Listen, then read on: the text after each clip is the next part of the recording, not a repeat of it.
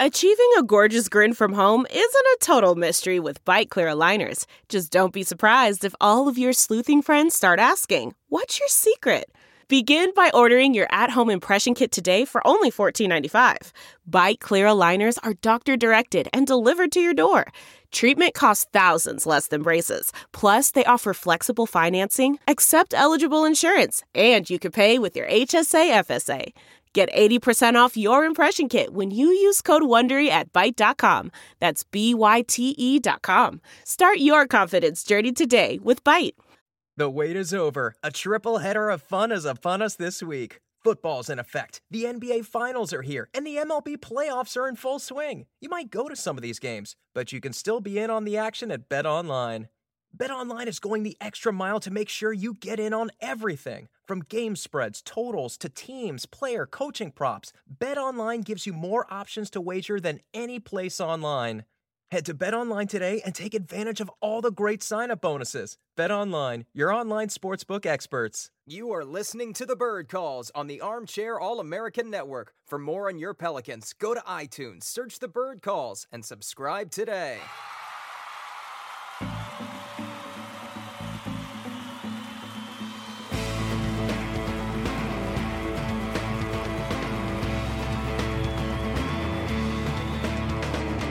Ladies and gentlemen, welcome to another in our series of Jrue Holiday trade conversations from the gentlemen here at the Bird Calls.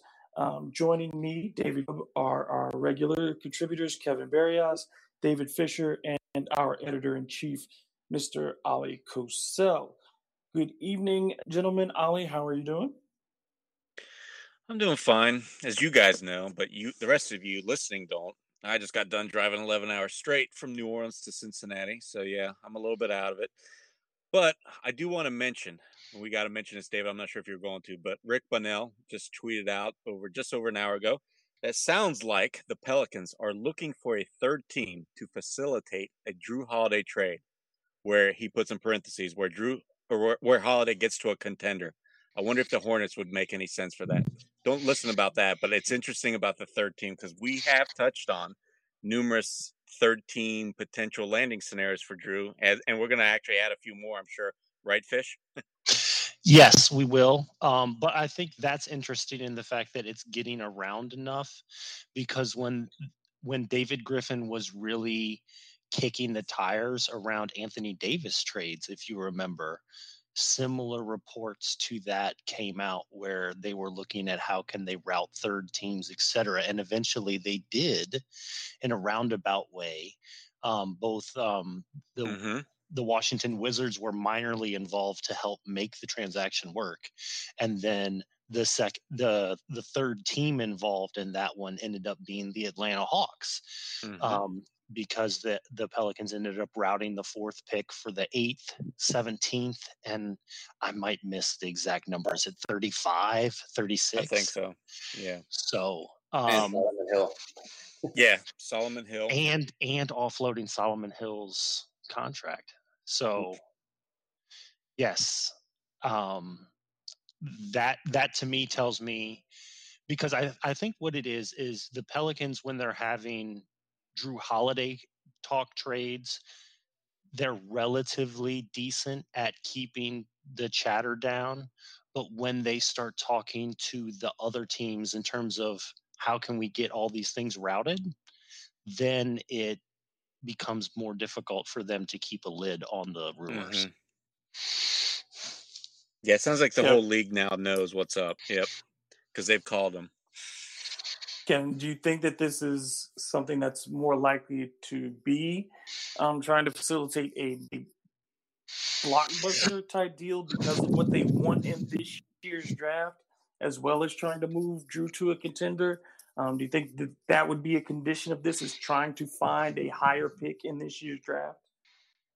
Yeah, I mean, from what we know, we don't know for sure, but what has been whispered is that they want to move up, and you would assume that the most obvious situation for that is with either the Warriors or possibly the Bulls. And we already talked about the Warriors in the last pod and how maybe they don't really want to deal with Wiggins. Maybe they don't like Wiggins. You know, David Griffin drafted Wiggins. Maybe he knows more about him than we do now. And so maybe they're looking to reroute him, which we talked about a little bit in the last pod as well. That's a possibility. Or maybe if it's a deal with Chicago, you know, routing Otto Porter somewhere else to create that cap space to get something back better that you like.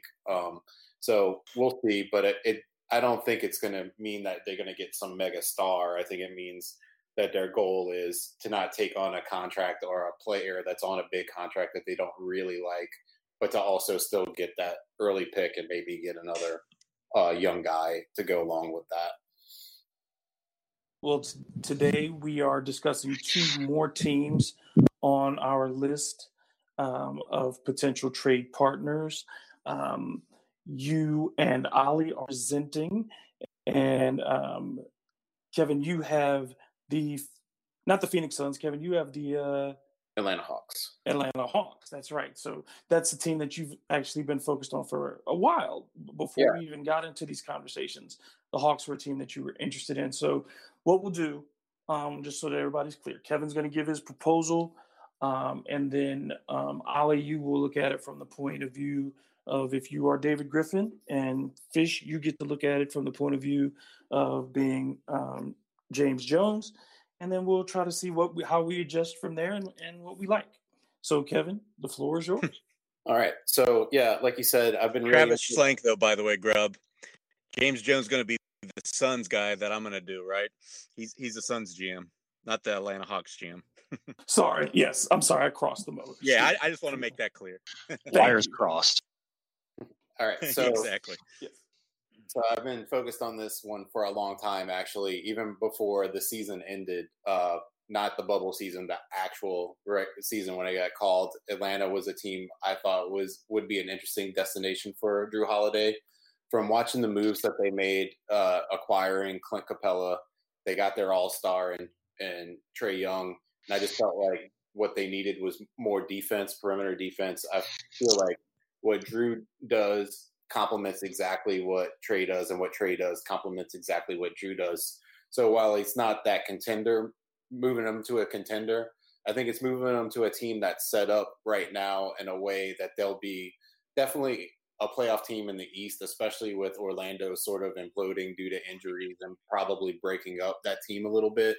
And they have a lot of young players that I think we all like. There's Kevin Huerter, there's Cam Reddish, there's DeAndre Hunter, there's John Collins, who I don't think is available, but he's also a young prospect that's in there. And then now they have the 6th pick. So they have a lot of things that you would want if you're David Griffin from this team. And I always thought that they were going to be making a push to try to become a winning team this season. I heard Lloyd Pierce on a podcast months ago talking about how they didn't really want to have another high draft pick. They wanted to get a real contributing player right away because they wanted to make that push. And then now the reports are coming out that ownership is pushing them in that direction. So I think it makes it a really viable destination. And like I said, they have a lot of young guys that are good. I think the most common trade, which was the trade that I thought of initially, is Jrue Holiday and either 13 or a future lottery protected pick for Dwayne Dedmon, Kevin Huerter, and number 6. Huerter for me is my favorite of the young guys on that roster, but I wouldn't be mad at any of them. Like if we got any of those 3, or like I said, John Collins, but I think he's the one that's not going to be available for sure. Huerter adds a lot of length to our backcourt. He's 6'7". He could play the 3 as well. He's a very good ball handler and creator for his position. B-Ball Index has him in the top 81% of playmaking for a shooting guard. He's very athletic. He's not a great defender, but he's not a terrible defender. He's a really good outside shooter and a one-on-one scorer. He shot 38.3% from deep. He's a good spot-up shooter. He's in the 90 percentile and catch and shoots via B-ball index. He's in the top 89% in three-point gravity. So, like, he creates space for Zion to work down low, which is something you really want. He shot 42% on catch and shoot threes, 44.3% from the corner. He's an 80% free throw shooter. He contributes in all areas, like per 100 possessions. He brought down just under 6 rebounds and a little over 5 assists and 1.4 steals per game per 100 possessions.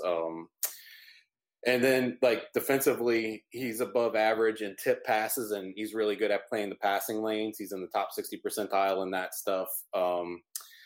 And I compared him, last podcast, we talked a lot about Tyler Hero. And so I did a comparison on the B-ball index comparison tool, and they kind of grade out slightly similar. Perimeter shooting, they both get an A grade, but Hero is like a 5 percentile points higher, but both are very good in that.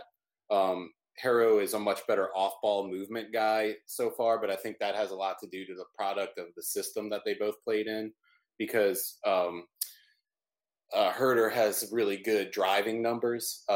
He just didn't do a lot of cuts. But I think, like I said, I think that's more of the system than him. And then they both get B grades in one-on-one offense. Herder destroys Hero in the playmaking grades, which was surprising to me. Herder is in the 89.4 percentile as a playmaker, and Hero is only in the 58.6 percentile, which is still good, but it's shocking how much better Herder graded out in that. And Herder is a slightly better scorer in the post, but neither of them are really great at that.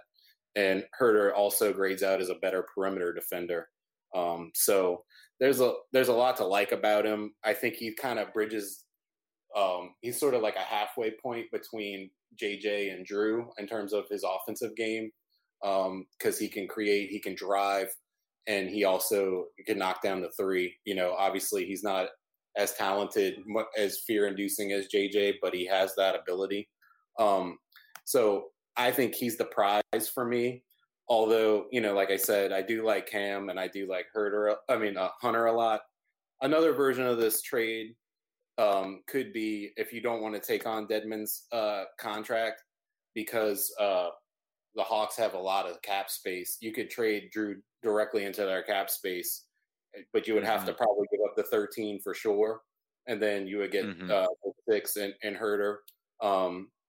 Maybe even have to give up another pick or, some combination of seconds or something to make that worthwhile, while you don't take Dedmon's contract back. But it's not a bad contract. It's 2 years at $13 million a year, which isn't terrible. So it'll be expiring the next year. And he's a serviceable big man who has had moments where he looked like he can maybe become a stretch 5, but it didn't really pan out so far. But maybe working with Vincent, can get that up to more consistently. But my dream trade, which would be Jrue Holiday, Darius Miller, a lottery protected future first, 13 for Dedmon, Herder, Hunter, and 6, which I don't think Atlanta would do. But if we're doing dream scenarios, that would be my dream scenario. So I'll kick it off to Ollie, I guess, from David Griffin's perspective. So, Ollie, let's start with the realistic trade that's been put on the table before you. Atlanta's giving you the call. This is what they've said that they would do. How do you feel about it?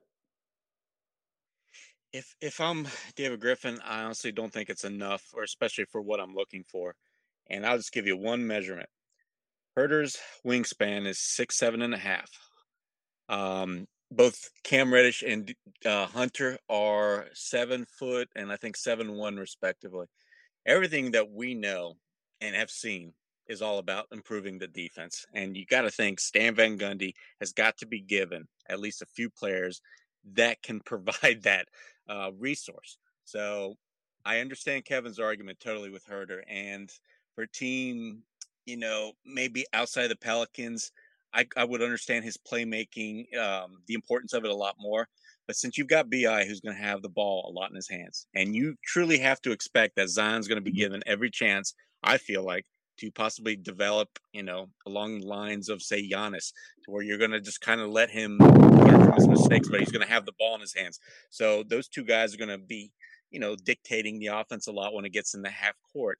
So I think that Herter's, specialty, or one of his biggest positives, is going to be kind of limited or reduced. So with his injury concerns and all that, like I said, if I'm Griff, I need to get somebody that's going to play some defense. So whether that's Hunter or Reddish, and I prefer Reddish, he's a little bit younger. I feel like he's got a higher ceiling. He's more of an athletic, kind of quicker wing that I feel like could guard maybe 1 through 4, depending on whoever that power forward is. As for DeAndre Hunter, you think he's more limited to like 3 through maybe some 5, some centers. So again, I wouldn't be too picky, but like I said, Kev, I just don't see the Herter interesting Griff over those two guys. Now the question comes down to, though, does Atlanta want him? And I'm sure Fish is letting go one of those guys, because I know why they were drafted. You look at the point guard, Trae Young. So it's no mystery why the Hawks have Hunter, have Reddish, but I think they will be probably reluctant to trade him, even though some people think that they would be able to give up one. I'm not certain either one would maybe even be on the table. So that's where I stand on that. Okay, so Fish, I want you to look at it from the thing that David Griffin has called you and says, this is the deal. Is this are you excited about this, or do you agree with Ali on that you need this doesn't work for you? Just to be clear, I'm the Atlanta GM, and yes. Ali is offering me Jrue Holiday. Was the 13th pick included in this one? Yes, Jrue the 13 for Herter, Dedmon, and 6. For just to clarify for that, I wasn't giving them the 13 if I was taking back Dedmon. I was giving them a future lottery protected pick, like not necessarily 21, but another year where we have multiple picks. Because my idea is that this should hopefully be the last year we're in the lottery. So if you can hang on to that 13th pick, and we already have 2 superstars, you could say, in Zion and Ingram, and this draft is full of like guys that project to be long-term good role players that you would like to try to hang on to the 13 if possible. Okay. So there we go. Clarification. So if I'm the Atlanta GM, first I want to talk to Jrue, because I want to ask him if he can opt into that player option. So I'm not just trading for him on an expiring contract, but I'm trading for him on a 2-year contract. And Pelicans fans should be familiar with this kind of maneuver, because that's what Chris Paul did when he was traded to the Clippers, is he said, I'm going to opt in. So in that kind of situation, then you're getting I'm getting Jrue Holiday for 2 years. And then the next step on that, so you're giving me Jrue Holiday, and I'm giving you Herter, who has 2 years left. He is a superb secondary creator. He's my current starting shooting guard. Dwayne Dedmon, who is my Clint Capella insurance policy. So now I don't have any reserve big men. And I'm giving you the 6th pick. The 6th pick, then I want minimal protections on that 2021 pick, which I know is a very enticing draft. So I would either want a situation where like maybe it's top 4 or top 5 protected, because I'm giving you the 6. But I probably wouldn't want lottery protections on that pick. But I would prefer it to be a future asset instead of another draft pick, because we already have a bunch of young guys on rookie contracts. So if we could give them a year of seasoning before I add another rookie into the mix, that would be great. Okay, so let me ask you this, Fish. What if the Pelicans say, okay, because we're taking in Dedmon, we'll give you Hayes if you give us more protection on the pick next year? Like now it's top 10, still in the lottery, but it's top 10, and we're giving you Hayes. I mean, on one side, I'm like, All right, that gives me more depth, right? And Hayes has a lot of Capella tendencies. He's Capella Jr. Except for he doesn't play defense. I was going to say that. But no, I see what you're saying. I think if I'm the Atlanta GM and I'm on the Atlanta team, I'm already adding a vet into my locker room, and Dedmon isn't gonna, even in the best case scenario, Dedmon's not going to log 2,000 minutes this year, whereas Jrue Holiday ideally is going to start 70 games. So I'm adding some veteran leadership that actually plays on the court in Jrue Holiday. Jrue Holiday solves to a certain degree my reserve point guard question, because if I stagger him and Trey a little bit, like I saw the Pelicans stagger Lonzo and Jrue, then we're not going to have a complete disaster on our hands when Trey Young goes to the bench. So yeah, now we're outlining this trade as the Pelicans are trading Jrue Holiday, a future top 10 protected pick, and Jackson Hayes for 6 Herter and Dedmon. Correct? Now, Ollie, from your perspective, is that too much? Is giving Hayes and the pick the next year too much for what you're getting in return? I'm not even going to put 2021, even with protections on it, on the table. Yeah. I mean, look, the argument's simple. Not 2021. I would easily give up 13 in this draft compared to anything next year, because everybody knows this is a weaker draft. There's no tier 1 prospect. Some people have said there's no tier 2, even in the top, right? Even LaMelo. So I have heard that there's at least 6, 7, 8, 9 guys that could potentially go number 1 that are deserving of going number 1 in a decent NBA draft next season. So yeah, 2021 is off the table, especially in a deal like this. Well, if you toss in 13 on Atlanta's end, I will take that, because I see where the NBA is going, and I see that there's going to be a bunch of wing-like guys that can shoot, that I can add to my wing-like guys collection to be switchable. So yeah, I think that would be, if Jackson's still in the trade as well, Jrue, Jackson, and 13 for 6 Herter and Dedmon. Let's do it right now.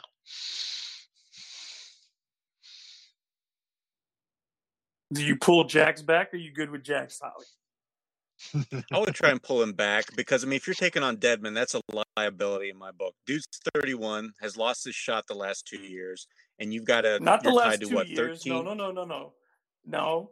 It was... Remember, last year was 2 parts. There's Sacramento and Atlanta. Oh, when he got traded back. Okay. The previous year, he shot at 35% from 3. I thought... And remember, I was high... I will say this in Dedmon's defense. I was high on Dwayne Dedmon before last season. I thought it was a bad deal for him to go to Sacramento. Now, it is a much shorter sample size of what when he got back to Atlanta. But his shooting numbers, particularly from 3, he was taking more attempts again, and he was shooting at a higher number again when he got. And his rebounding numbers in Atlanta were outstanding. Now, again, I think he only played 11 games for the Hawks, because remember, they didn't make it to the bubble. But in Atlanta, he played much better than he did in Sacramento, and I thought Sacramento was just that wasn't going to work. I did not like the way their offense, what they were going to do with him. Just to jump in as the Atlanta GM here, I have almost unlimited cap space. You're not doing me any favor by taking a serviceable big man off of my roster.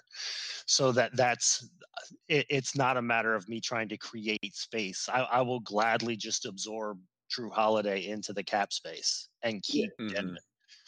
I sort of agree with you, Fish, but also if you do take that third, because Jrue is going to be, once you subtract Herter's salary, he's still going to be like $22 million out of the 44 that they have. That leaves 22. But if you also take that 13 out, then they could really make a splash to fill that roster. I get it, like a Gallinari or Gallinari and someone else.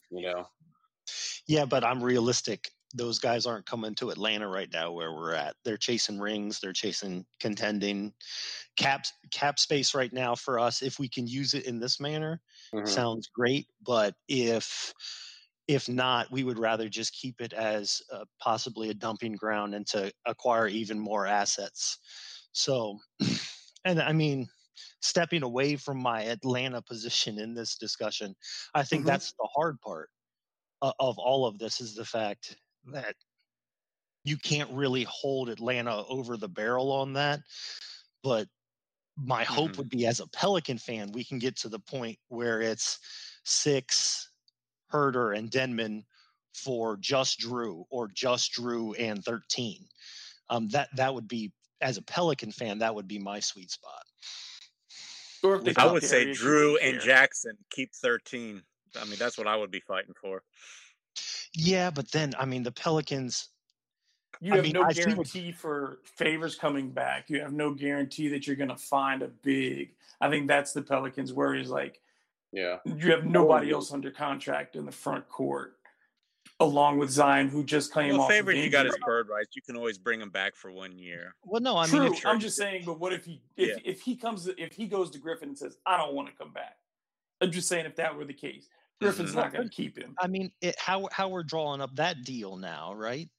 The Pelicans are going to have Zion, Dedmon, and Melly under contract. So you really just need your 3rd or 4th big, or preferably a guy you can really start at center, and Dedmon becomes a guy off the bench. I mean, Dedmon he's a rotation NBA big man. Like, he can, you can, I mean, that last trade that you discussed probably is even more sexy to me, because then you get somebody that hopefully is a piece of the core at 6, and then at 13 you're just like, the NBA, you need guys from 6'6" to 6'9" that hopefully can shoot the ball and want to defend. That's a thing for me. I'm real hesitant to give up 13 if I don't have to, because I know everybody says this is a bad draft, but it's a good draft for role players, and we have the stars. So we need those long-term role players, those guys that are, and there's full of those guys that project that way, with wings that can play, can defend. Some of them can shoot. Some of them look like they will be able to develop a shot. So I think there's a lot of guys. And then, like we said, hopefully this is the last year we're in the lottery for a while. So, I would just say, if it were the one thing that I would do, and as Kevin said, it's a preference thing. For me, I would rather have Reddish. Reddish was a guy that I was very high on before he was drafted. And I was clear about that before. And I just think that I really like his game. I think there's something that's ready to, if it's refined.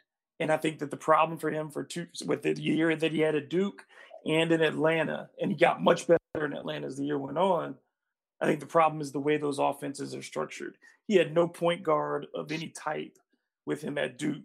R.J. Barrett running the offense did not help him. And I don't think he fits in that Trae Young volume style, particularly when they run a lot of pick and roll for John Collins.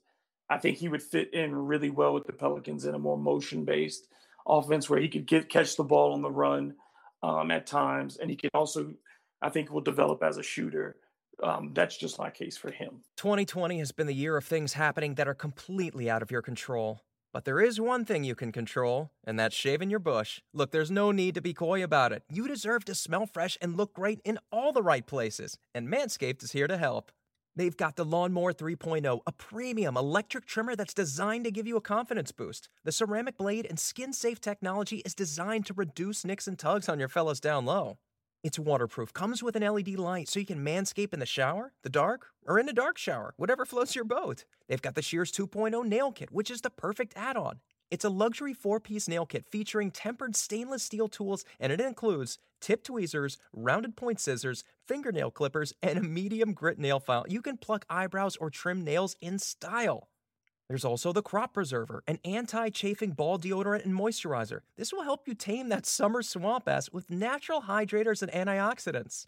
There's the Crop Reviver. It's a testy toner that's like having cologne that is designed for your balls. We won't judge if we catch you sniffing yourself. Go to manscaped.com and check out some of these life-changing products.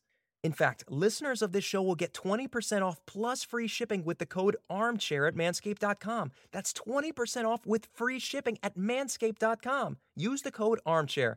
It's time to grab 2020 by the horns by shaving that front trunk. The wait is over. A triple header of fun is upon us this week. Football's in effect. The NBA Finals are here, and the MLB playoffs are in full swing. You might go to some of these games, but you can still be in on the action at BetOnline. BetOnline is going the extra mile to make sure you get in on everything. From game spreads, totals, to teams, player, coaching props, BetOnline gives you more options to wager than any place online. Head to BetOnline today and take advantage of all the great sign-up bonuses. BetOnline, your online sportsbook experts. As a funny side note, Grubb, I want to see if you remember this. I'm not sure if you were there, but early on in the NCAA season, Gentry ranked the 3 stars at Duke. Remember the order? Were you there that day? No, he put Cam Reddish 1, Zion 2, and Barrett 3. I love Cam Reddish. I do. I thought that I hate RJ Barrett, as you know. I can't stand him. Yeah, well, I never liked his I've never game liked at him. all. Yeah, I've never liked him. But I thought Reddish was he was just miscast, at Duke, and I think it's not everybody's kind of miscast in Atlanta right now.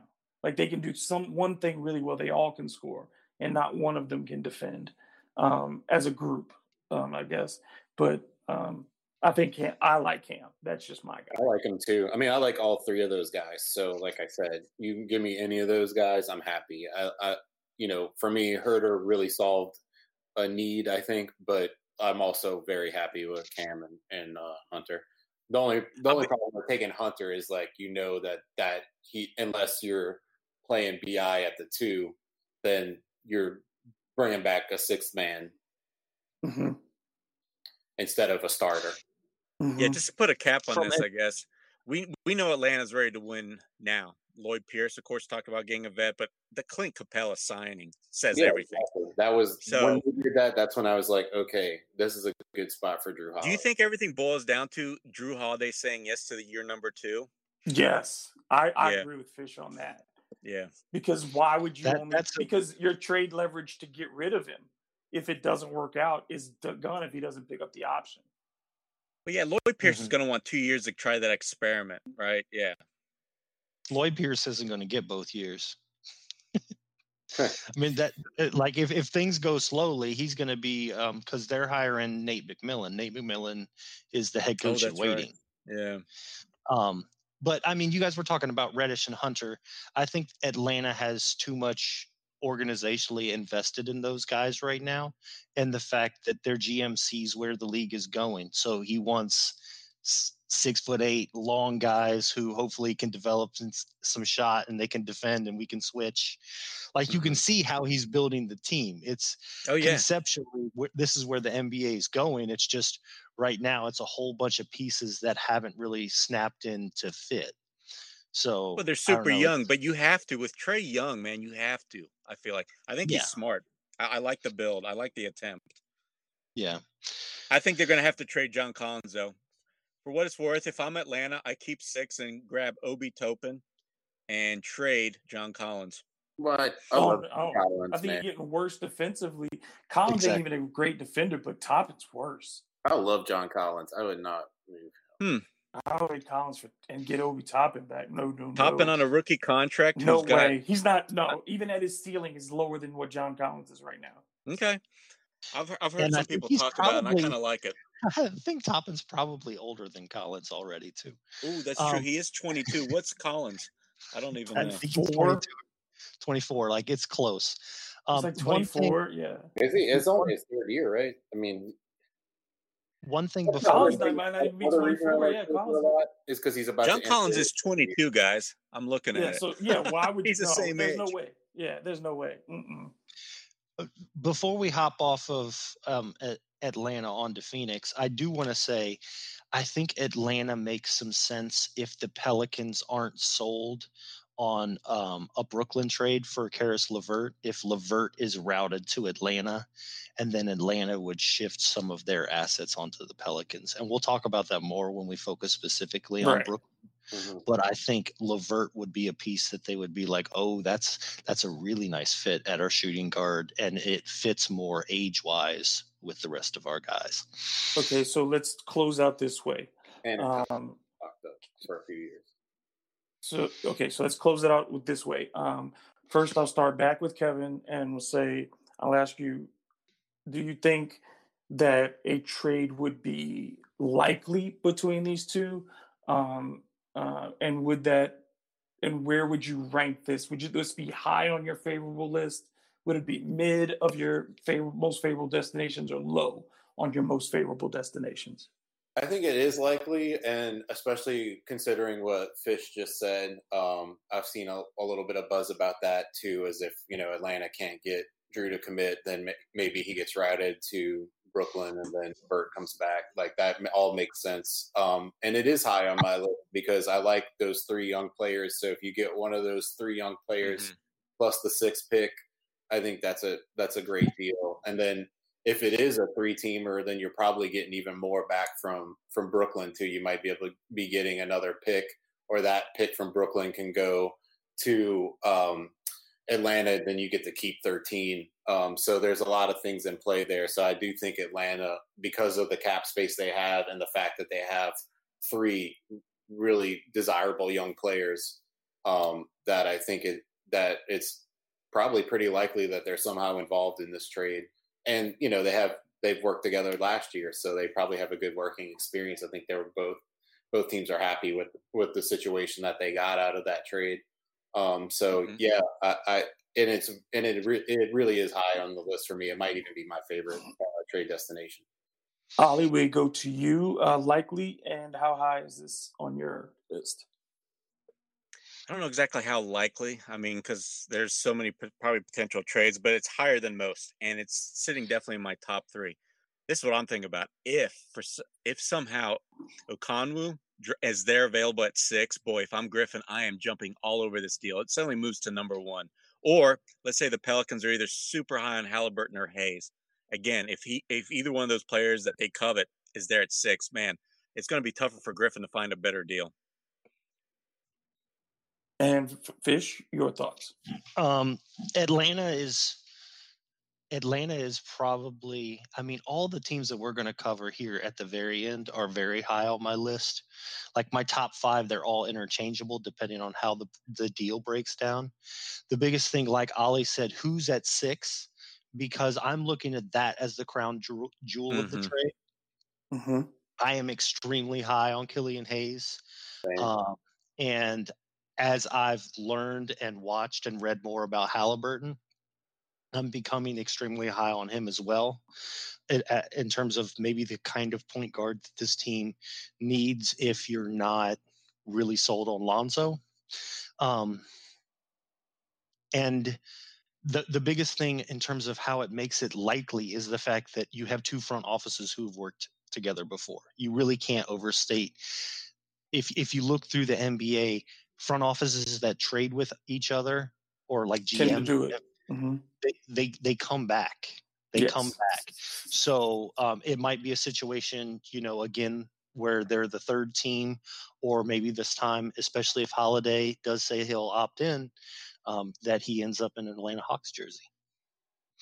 All right, I think we all agree that this is one of the amount of information or amount of times you've heard the Hawks attached to Jrue Holiday certainly makes it seem as a more likely destination. And I think we all agree that there is a favorable package to get, especially and only really including that number 6 pick. So now we move to the other side of the country. We move from East Coast to the Western Desert for Ali Cosell, who will be making your presentation on trade packages with the Phoenix Suns, which a lot of people have interest in. But Ali, you need to nip something in the bud straight from the beginning. Yeah. Instead of the news that broke today, we got to first mention this, guys. I don't want to hear one more Devin Booker trade rumor.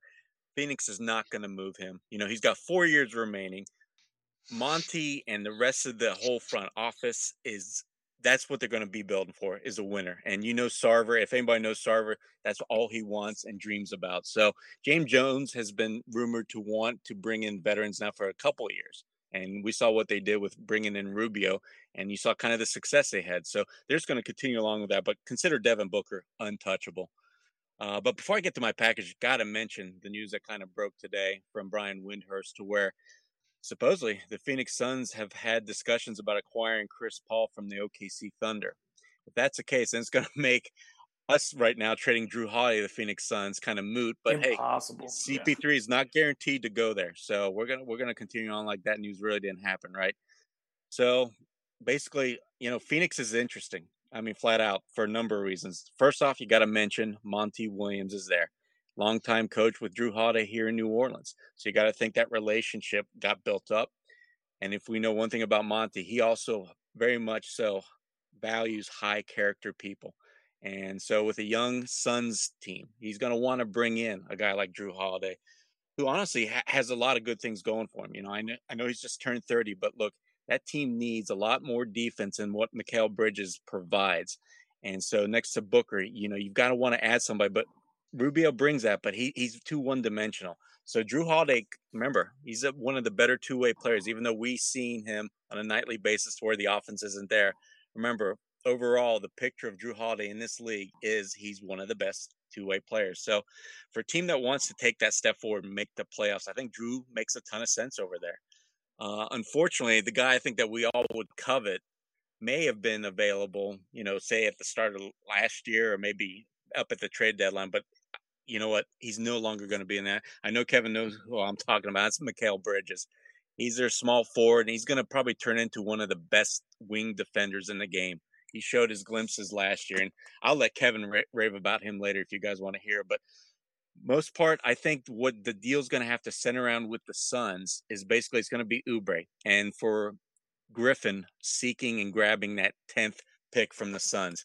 Because I think if the Pels have any interest in a tall wing, like say either one of Devin Vassell, Patrick Williams, or Isaac Okoro, they're not going to get a chance at either one of those names at 13, but they have at least, I think, one at 10. So like I said, if Griff's interested in adding a tall wing that can defend in between Zion and Brandon Ingram, then the deal makes a lot of sense, for the Pelicans. So I've got a real simple one. It's really just Oubre and 10 for Jrue Holiday.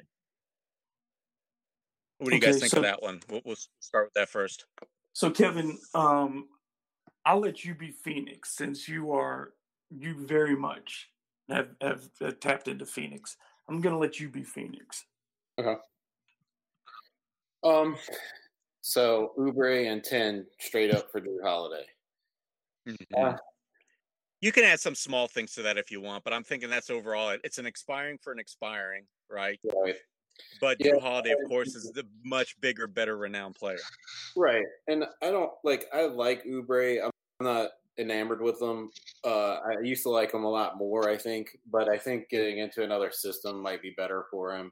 And he solves that problem of the tweener forward that we wanted to add, the guy that can play the 3 or the 4. So you can move Ingram around. Ingram maybe doesn't have to play the 4 as much anymore if you have a guy like Oubre on the roster. So there's benefit to that. And then 10, you moved up 3 spots in the draft and you still keep your 13 pick, and you can maybe pair those together to move further up if you really need to, or you draft 2 guys there. It's not the worst deal. It's not, doesn't blow me away. I want you to come back to me in a couple seconds because I'm trying to work some magic here on a 3-teamer. But I do have, I had a trade, which I don't think is likely because, Bridges is I love Bridges, and that's the prize jewel on that Suns team to me. And it includes getting him, but it would be Bridges, a sign and trade for Dario Saric, where you're paying him $12 million a year for 3 years. So it's a $36 million contract. And then pick swap 13 and 10. And then all the seconds go to the Suns. I don't think they do the trade because they like Bridges much. But right now, what I'm going to try to work on for a second while we let somebody else talk is to see Yeah, if that I was can. almost identical to my home run, except I had Sorry Fish Heart going over there. Yeah, and whatever else you could send them, I'd be happy sending them if I can get Bridges 10 and Saric, because I am very interested in Saric. But my goal right now is to see if I can work a 3-team trade where they get Holiday and CP3, which might make Bridges actually be able to come to us. So give me a second to play with that and move on to somebody else. So, Fish, you're the Pels. You look at this, like to work anything other than Oubre, essentially, you've got to help facilitate some type of sign and trade.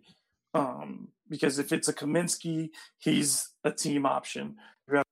If they pick up that option, that means they want to keep him, certainly.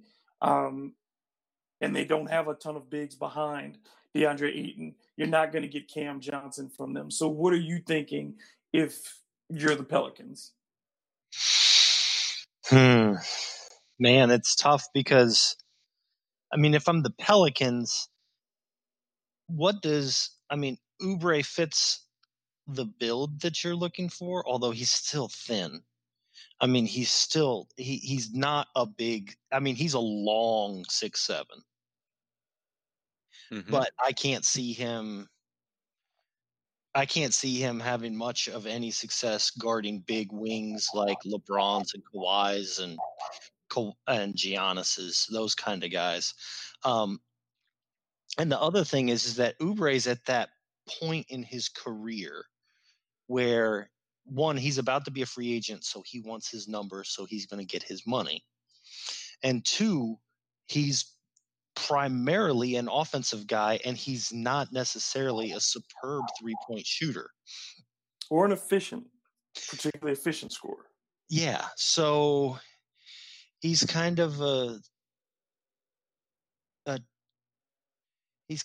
poor man's Brandon Ingram at this point. Like if I'm the Pelicans and I'm looking at him, he's kind of just a poor man's Brandon Ingram, who's further along contract wise because he's on his second contract, about to get his third. But at the same time, he's only a couple years older. He wasn't as efficient as Ingram was last year. He isn't better on the boards. He's a worse creator for others. I don't really like the fit of Oubre between Ingram and Zion. You're adding another 6'7" body with a super long wingspan, which sounds great. But what he wants, the ball, and what he's probably going to get are two different things. So I have concerns on the fit there. And then I start to think about what could I do with Phoenix instead? And Rubio is the obvious salary matching choice there. And then you're like, if I'm bringing in Rubio, who's essentially at this point an older version of Lonzo Ball, then I have to do something with Lonzo Ball. That's not fair. Lonzo can shoot better than Ricky. and Ricky. I think I would diminish either of them. Rubio had a very solid year last year. Yeah, Rubio is good, but Lonzo's shot when it leaves him, and it did multiple times throughout the year. At the beginning of the year in the bubble, the rest of his game is in many respects lesser than Rubio, whereas Lonzo does have. Well, you would expect that. Rubio's 29, is 22, has been oft injured. So I don't. Well, here would be my thing. Just in that is that you add Rubio, you're also bringing in somebody who is another player who does not get to the free throw line, and so you're giving up Jrue, who one of your issues with him is that he doesn't get to the free throw line. Stan Van Gundy wants people who get to the free throw line. And you're going to have Lonzo Ball and Ricky Rubio, and neither of them gets to the free throw line. Yeah, that is scary. Both on the same team. I do want to jump in on that point because Stan Van Gundy, that's something that he pointed out deliberately when he was talking about the Pelicans, and people were talking about teams to get to the line and stuff. And he said specifically, they talked about Orlando and how our team got to the line a lot. Our team didn't get to the line a lot. Dwight Howard got to the line. No, a lot. Zion. Like yeah. he was referencing that to Zion. Stan Van Gundy doesn't expect the team to get to the line a lot. He expects a couple players who attack the basket to carry the heavy load of getting exactly the line. You're right. So, but I would love to have a point guard that gets to the basket, is not terrified of having to shoot free throws, and is willing to draw contact, get big men in foul trouble. Now, Rubio's a hell of a free throw shooter. So that would be great, but that's not necessarily something that I kind of like having Rubio. Seems like, for me, I that makes it more interesting to me to have Rubio. I mean, I'm looking at because I had a question or concern on that, and I'm looking at Rubio's free throw rate, and it's high. It's very high. Once I look at his rate compared, I was looking at his average per game. It's higher than Jrue's. Yes, it's much better. And then the fact that he's shooting the last his rate's high, years, but the guy never shoots. He doesn't look for his shot, guys. We've seen him. We've watched him play enough. What, he's averaging 11 shot attempts a game.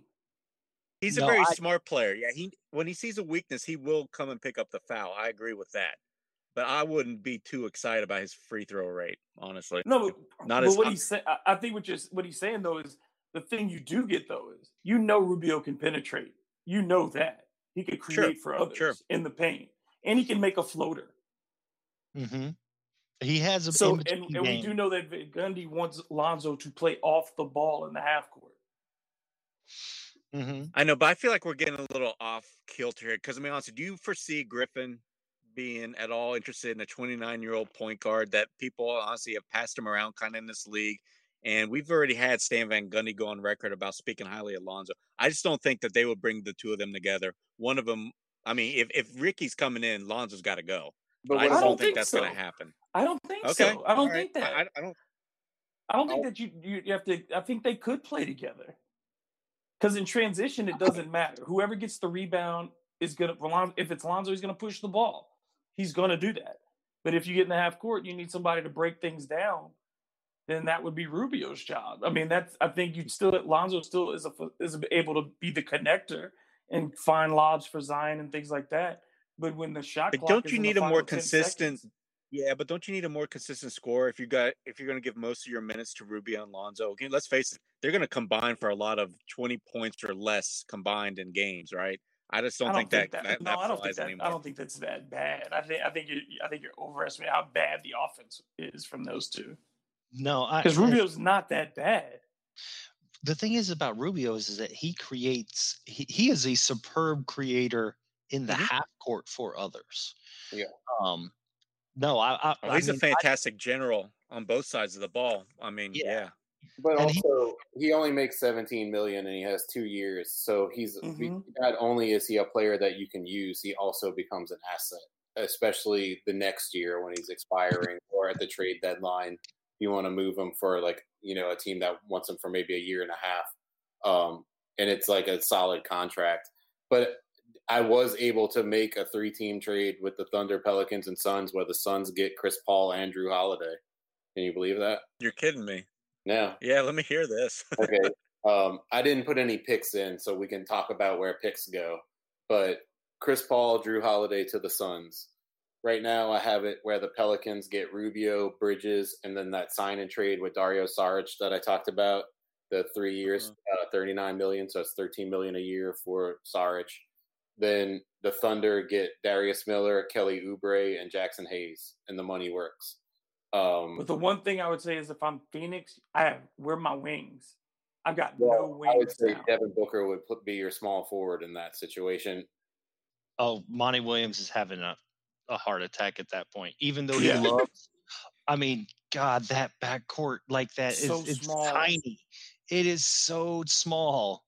I mean, you're asking so much of DeAndre Ayton at that point to just plug all the gaps, that's a disaster waiting to happen. Yeah, Like, and then if Baines is gone too, and they don't get any bigs back in that deal, like if you're Phoenix, you're giving up both of your wings, and you're giving up your in Sarge, somebody who at least is a big that if you could keep him, like you're giving up. They have nothing on the wing in the front court now, and you're like all guards. But with the MLE, they could sign Jeremy Grant, and they could, you know what I mean? They have like options to get players, and if you have Chris Paul, Jrue Holiday, and I'll tell you what, Phoenix loves Kevin right now. But the other thing I was going to say, you could also maybe make the case for Rubio to go to the Thunder and try to keep Kelly Oubre or whatever. Kelly Oubre has been sort of linked to the Warriors, and he fits in that trade exception that they have. So maybe you could pick up another asset by moving him there, whether it's the Thunder doing that or the Pelicans doing that, because those two you could sort of interchange between the Pelicans and the Thunder in this trade. But yeah, so that would work player movement wise, and then figure out the draft picks, how that works. Okay, so then as we conclude this group, then first we'll go back to Ali. Since you started this, how likely do you think it is? Does it require a third team to deal with Phoenix? And where does Phoenix rank in your tiers of trade partners? Oh, towards the bottom, easily. It would take for Griffin to really want the number 10 pick, I feel like. Unless he can somehow pry away Mikal Bridges and not have to give up, so many future assets, which I think he would. So, yeah, like I said, it boils down to number 10 pick. So, not likely to happen, especially with the CP3 news. And so it may be right next to the bottom, if not at the bottom of all trade scenarios we're going to do with each team for me. Kevin? Yeah, I mean, if I can't get Bridges, I'm not really interested. The 10th pick is okay, but I mean, in that area, there's so many guys that are kind of interchangeable that you could draft between like 9 and 15 that I think you can just stay put at 13 and probably get a guy that you're going to like. And, there's other deals out there that seem to be more beneficial to the Pelicans that I would go with, because I really don't see Phoenix coming off of Bridges, and that's the prize of their roster. And none of us, again, to repeat, as Ali said at the beginning of this, none of us see a scenario where Phoenix sends Devin Booker to New Orleans. No. Unless you're trading Brandon Ingram or possibly Zion. No, Fish. Don't even Kevin. Don't even introduce that. I wouldn't do that if I was us, but I'm just saying that would be the only way to see you getting Devin Booker. Fish. Yeah, the Phoenix isn't a terribly good trade partner, and a lot of that's the fact that they're also in the Western Conference. And both teams right now are kind of trying to scratch and claw their way just, I guess, into the top, that 7 to 10 range where they can make the play-in tournament like thing that they're going to have or they may have here at the end. And that makes it difficult for competitors to trade, whereas it's a lot easier for the Pelicans to trade with a team in the Eastern Conference, and for Phoenix, like the recent reports, to possibly trade with Oklahoma City, where Oklahoma City might be deliberately taking a small step back for financial purposes because their owner's cheap. Right. Yeah, I could absolutely see, they could facilitate a sign and trade both ways for Gallinari and Sarge, to send those two in different directions and bring Paul and Gallinari over to Phoenix, and you stabilize that stretch 4 position with Gallinari. You have another veteran that you really like, with Paul, who's familiar with him. It's that seems far more likely. And again, like you said, trading in the Western Conference, particularly with those teams that are right at what you would say equal level, which a Phoenix is especially after what we saw of them in the bubble. People are very high on them. It would seem strange to be helping that close of an enemy that's going to be your competition for the next 3 to 4 years and try to build up. Hey, there was an interesting 3-teamer tweeted to us to the Bird Rights account from one of the tweets. We had asked for people's opinion on trades. This one kind of got my attention. Jrue's going to go to the Brooklyn. The Hawks are going to get Karis LeVert and give them whatever seconds they want. And the Pelicans get Dinwiddie, Prince, and the Hawks' 6th pick. How possible does that sound? I feel like it's feasible. Yeah, I feel like it's feasible, though. We all like Dinwiddie, and getting the number 6 pick doesn't sound bad. What is Brooklyn getting again? True. And they're giving up Karis. Oh, so they're giving up Karis, Dinwiddie, and Prince. So you gotta give them. That's overpay. Brooklyn's not giving up all that. Yeah, and they're gonna need more. Yeah, I didn't read it right. I'm tired. We'll talk more about Brooklyn. I have an arrangement that is similar to that, but makes a little bit more sense when we get to the Brooklyn. I also have, we're going to talk about this in the next one, but just to tease, because it follows off of this one, is that I do have a 3-teamer with the Suns and the Nuggets. Okay. So, guys, any last thoughts on either one of these teams? So just to make sure the general consensus is that we say Atlanta likely as a trade partner if somebody's going to get done, and we all put them in our highest regard as a place that, yes, I would like to work with Atlanta. Definitely. Correct. Yep. People just need to understand that both teams are both looking for veterans. And so Jrue Holiday really does fit that mold. Just which one has the likeliest deal? Obviously, it's Atlanta. And so then again on Phoenix, we're saying low likelihood and also low preference as a trade partner. Mm-hmm. Correct. All right. Just want to make sure it's clear for the folks. We're just doing the Siskel and Ebert wrap up. And since we don't have actual thumbs to show people on a podcast, I just had to go back and review. So that covers the Atlanta Hawks and the Phoenix Suns. Part 3 of this series, the Denver Nuggets and the Chicago Bulls are up next. Kevin will be presenting the Nuggets, and Fish is going to have the Bulls. So that should be very interesting because those are another couple of teams who are in similar positions to the teams that we talk about tonight. Denver and Atlanta. Denver and Phoenix. Denver trying to get to that championship level, needing another vet. Chicago, very similar to Phoenix and Atlanta. A young team, but needs some veteran presence and help there. And then, of course, we'll wrap with the Nets and the Pacers. So stick with us. This has been, we always enjoy doing these. We try to be presented from as many angles as possible. Guys, we'll go around the table one more time and make sure anybody has any last comments. Ali, anything you want to close with?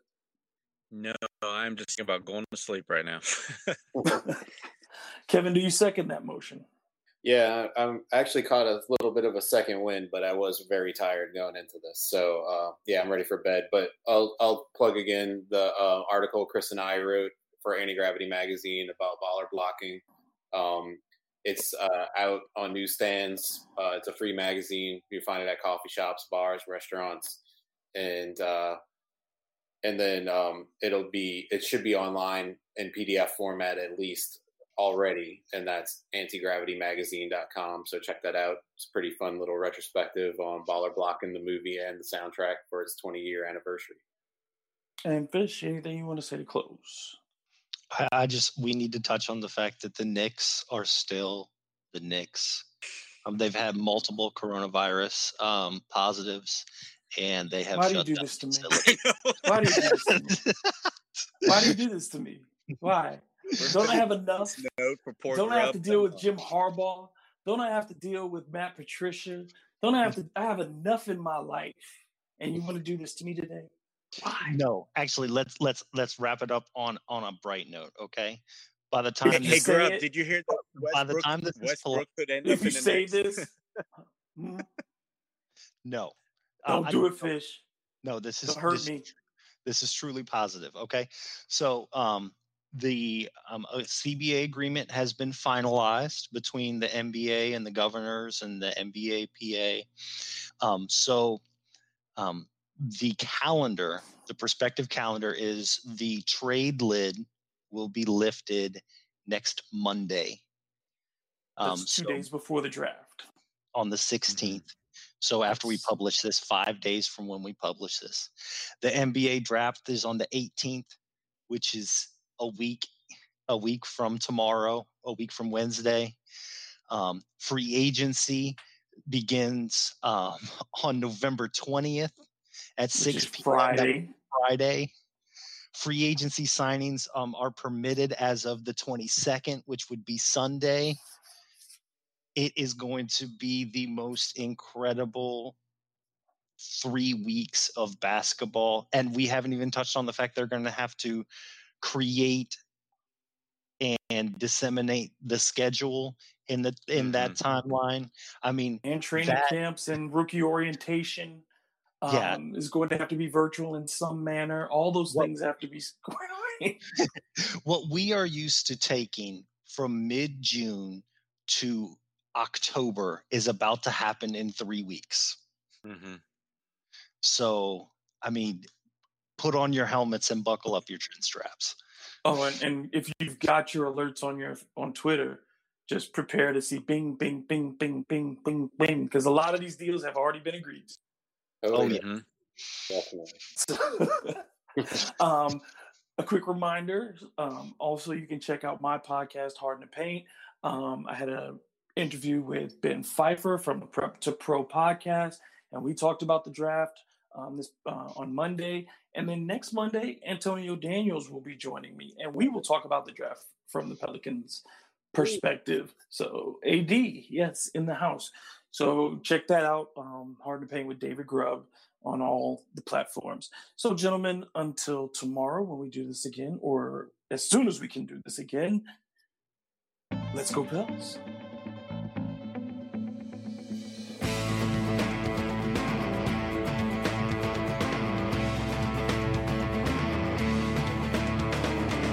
Thank you for listening to the Bird Calls on the Armchair All-American Network. If you like what you're hearing, please take a moment to rate us on iTunes, retweet, share with your friends, and most importantly, subscribe today.